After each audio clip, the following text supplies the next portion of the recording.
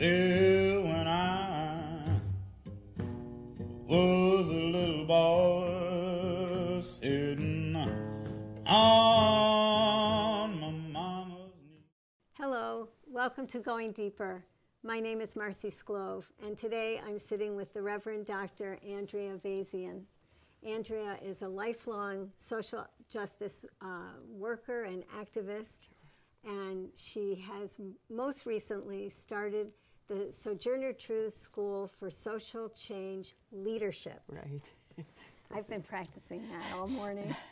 And I just want to thank you for coming and being with us. Thank you, Marcy. I am delighted to be here and I'm honored to be on the show. Thank you. Sure, sure.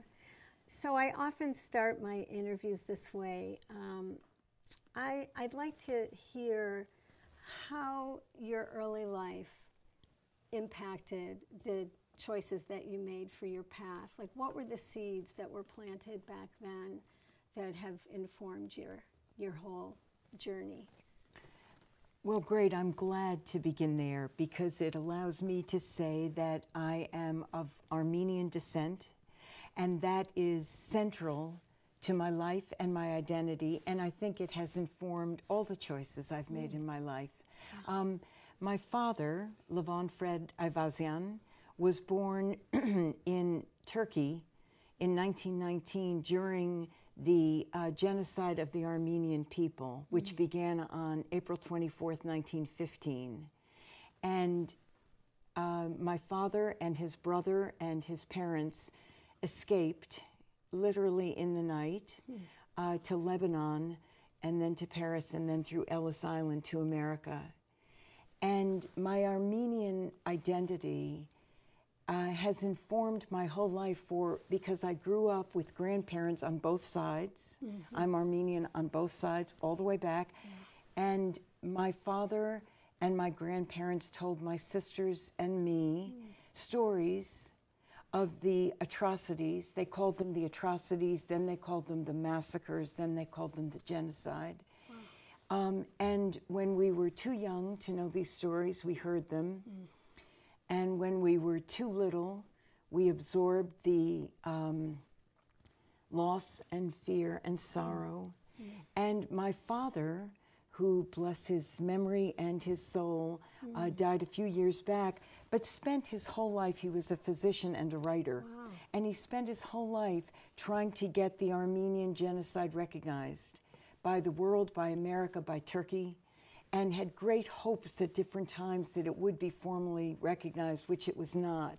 So to have your trauma and the loss and the pain and the wounds not recognized by this country or by Turkey and actively denied by Turkey was a great source of pain for my father, who wrote about the genocide, who spoke about the genocide, who told us in great detail about the genocide. So I believe that my Armenian heritage has informed my life and my love for justice. Many Armenians in this country, in the diaspora, are committed to social justice and to fairness and to inclusion because of the trauma in our spirits and souls and in our history.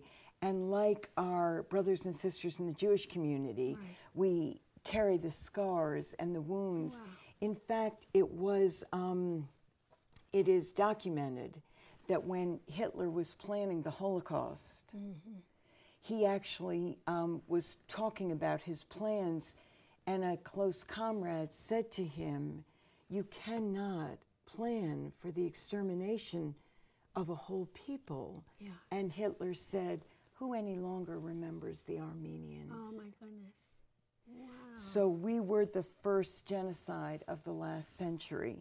So my love for justice and my work for peace and inclusion, I think, is rooted in the family history and in the history of our people.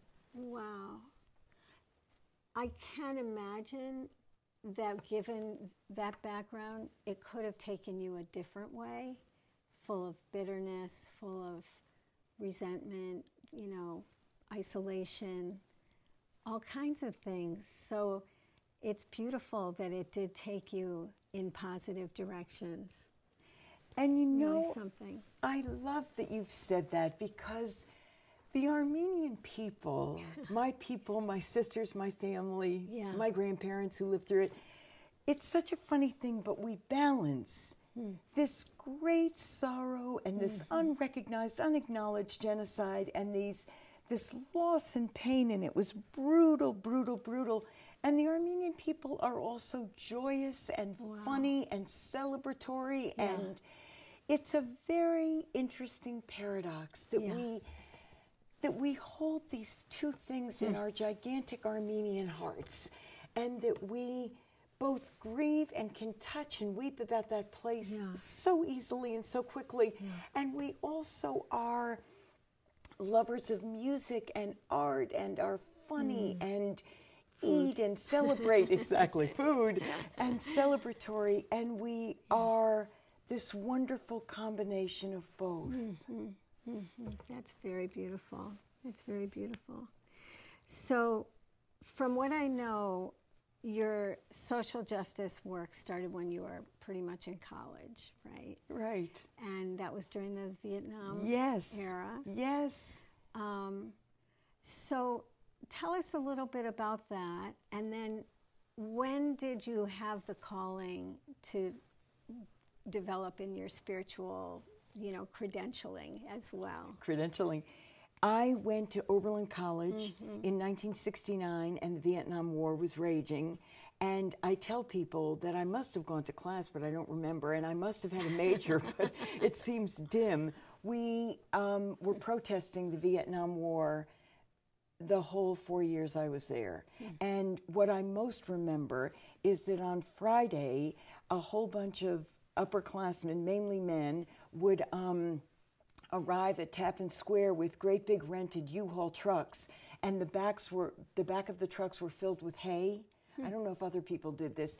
And we would all climb in and lie down in our sleeping bags at night on Friday night and fall asleep in the back of the U-Haul filled with hay, and people would take shifts and drive through the night, and we'd arrive in Washington, D.C. to march the next day.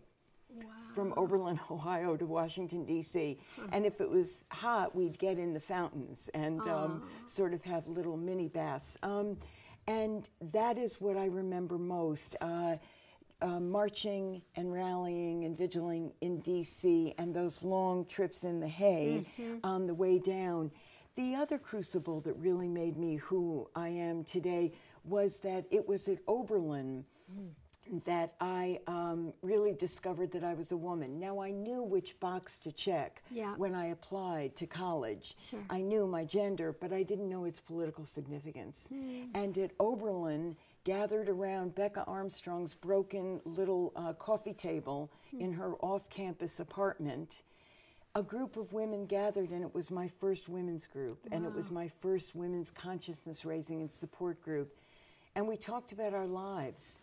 And we read Gloria Steinem, and we read Sherry Moronga, and we read Friedan, and we read all those. We read Our Bodies Ourselves when it was just a mimeograph stapled together. I do too, Marcy. I do too. That stapled together, mimeographed early Our Bodies Ourselves. Sure. And it was consciousness raising to learn that my gender had political significance, and to learn the word sexism, and to go to the first ever Oberlin College Psychology of Women class, and later to be a TA in that. So the Vietnam War and the women's movement in the years between 1969 and 1973 made a permanent impact on my life that I never varied from, never left.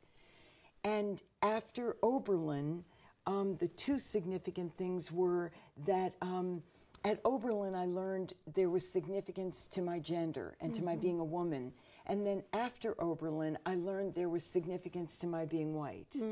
And I had a really strong experience of a African-American woman at a gathering I was at in Boston who confronted me and said, Andrea, you spend a lot of time talking about the significance of your gender and how sexism is so significant and how men need to work on their sexism and how you do all these women's empowerment things. But as far as I can tell, it's the only area where you're targeted. Do you ever talk about the significance of you being white? Wow. And it was truly like somebody had just, Yeah. the scales from my eyes, as the Bible would say, it fell away. And I thought, if I, who think I am such a fine little activist, Yeah. don't get the significance of my whiteness, then other people like me don't understand. And that was in the early 80s, and I devoted myself to learning all about race and white privilege, and ended up getting a PhD in racial and ethnic studies and teaming up with Dr. Beverly Daniel Sure. Tatum and doing cross-race dialogue with her and working with her as a biracial pair. And we crisscrossed the country for a dozen Wow. years. For a dozen years. A dozen years, talking about anti-racism, organizing, and education. And Bev and I were a team for which I am profoundly grateful, and it changed my life forever Sure. to have to team up with Bev Tatum, who I'm still very close to and just retired as the president of Spelman College Of in Atlanta. Spelman. Yes. So yes. when you first got involved with her, was she at Smith? She then? was never at Smith. She was at Mount Holyoke Mount College. Holyoke. So first when I met her, she was at Westfield State, very proudly. Then she went to Mount Holyoke College in the psychology and education department, and then she became the dean of the college. And she became dean of the college when I became dean of religious life. So we were together for a number of I years in see. parallel positions. Okay, Yeah. that's really amazing. But I didn't answer about my call to the ministry. Yeah, you didn't. So briefly on that, my grandfather on my mother's side, Antranig Arakel Bedikian, it's a beautiful Armenian name, AAB, Antranig Arakel Bedikian, was a congregational minister. And although a man of small physical stature, he was enormous in my mind. And we grew up knowing that he was the pastor for over 40 years of the Armenian Evangelical Church, which was a storefront church on 33rd Street in New York. And he just loomed very large in my mind, and he preached in Armenian and in English. He was a remarkable person, an author, a man of letters, a fine preacher. Amazing. And when I experienced a call to the ministry, I was filled with doubts because I didn't think I could be like my papa. Wow.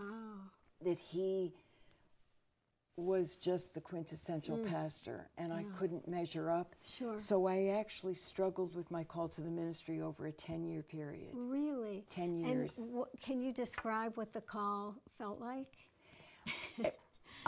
When I first experienced it, I thought, I'm called to the ministry. I was a Quaker at that time. Yeah. And I thought, member of the Religious Society of Friends, and I thought, I'm called to vocal ministry. I really am called to be a pastor, but it seemed impossible, and I was filled with doubts, and so I went into a period of prayer. I applied to Harvard Divinity School, and I got in, and I walked around, and I couldn't envision myself there, and I came home full of doubt. It was like anguish. So I spent 10 years kind of thinking about it, and then I got my doctorate, and then I just doubted. And then, but I always used to read all these spiritual books, and I kept thinking, maybe I'm called to the ministry, but I'll never be like my papa. And then my partner, Michael Clare, and our little one, Sasha Clare Vazian, were on Prince Edward Island one summer. Sasha was young, and now he's 30. Gosh. And we were in a cabin near the water, not right on the water. And Michael was putting Sasha to bed in his little room in this cabin on PEI. And I was reading Life of the Beloved by Henry Nouwen. And a breeze was flowing it makes me cry. Oh. A breeze was flowing into the room through the open window, and I was reading this book, Life of the Beloved by Henry Nouwen. I read all these spiritual books. And Michael clearly had fallen asleep putting Sasha to bed, Sure. and the house was quiet, and the breeze was flowing. And I lay back in the bed on the pillow, and I put the book on my chest, and I had an overwhelming sense of the presence of God, and that I was meant to go to divinity school, that I was clearly called, that the doubts were over, Wow. and that it was that I was called and I was worthy. Oh my gosh. And it was completely clear to me at that moment. And when I closed my eyes, I realized that, and this is really funny, that I was not going to go to Harvard, where I'd already gotten in Right. years before, that I was going to go to Yale, and that it was fine, that Yeah. it was fine. And that was August. And from a rickety kitchen table in that cabin, I hand wrote on like paper we found Right. a letter to Yale from Canada saying, I had this vision. My grandfather's a pastor. I think I'm meant to go to Yale Divinity School. I know it's August. I hope you'll meet with me. And I sent it from Canada. And I got a message back saying, apply fast. We think you can start in January. Oh my goodness. And I did. I started in January. And why was Yale a better fit than Harvard? You know, I'm not sure it was. Oh.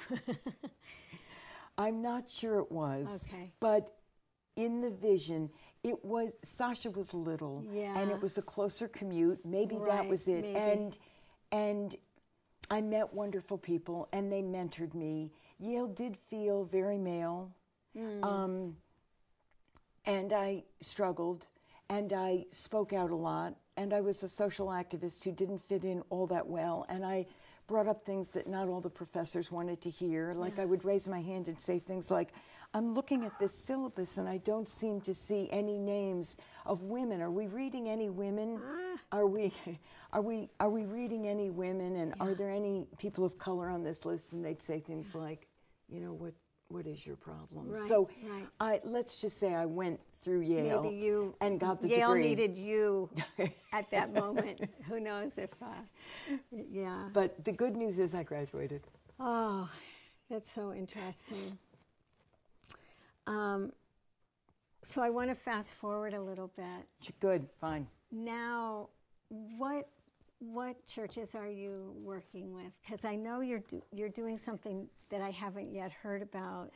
The Haydenville congregation I heard about. Was a dream. It And was a that's- dream, and that was 12 years. Okay, and that's finished. That was finished, and that became a wildly social justice gospel that I preached, an LGBTQ community.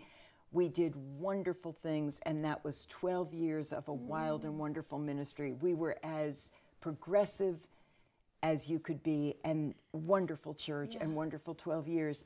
I retired from that church in January of 2017. Okay, just And I recently. realized that I no longer wanted to worship with predominantly white people. Gotcha. So I started going to churches in Holyoke and Springfield to just, Yeah. as a retired pastor, to just go, to just Yeah. be a congregant. Sure. And I went in all kinds of wonderful places in Holyoke and Springfield and landed one Sunday at the Alden Baptist Church at the top of the State Street Hill in Springfield.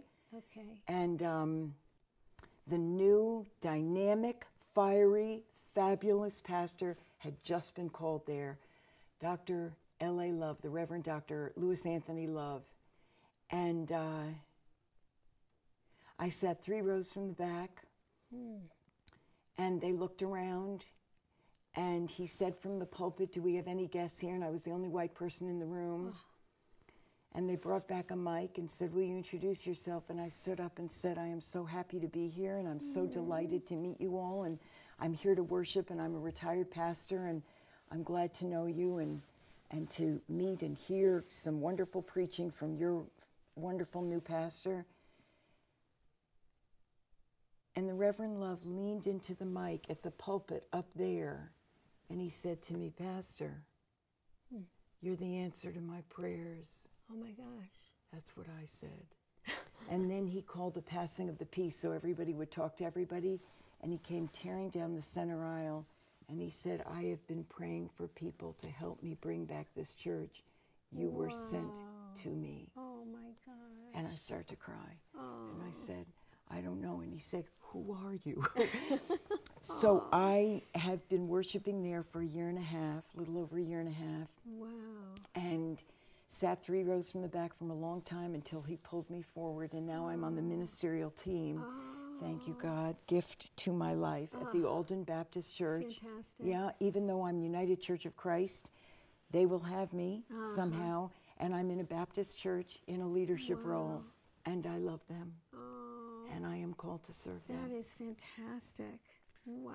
So it's a great, fiery, beautiful, energetic, remarkable service that runs from about 10:30 to 1.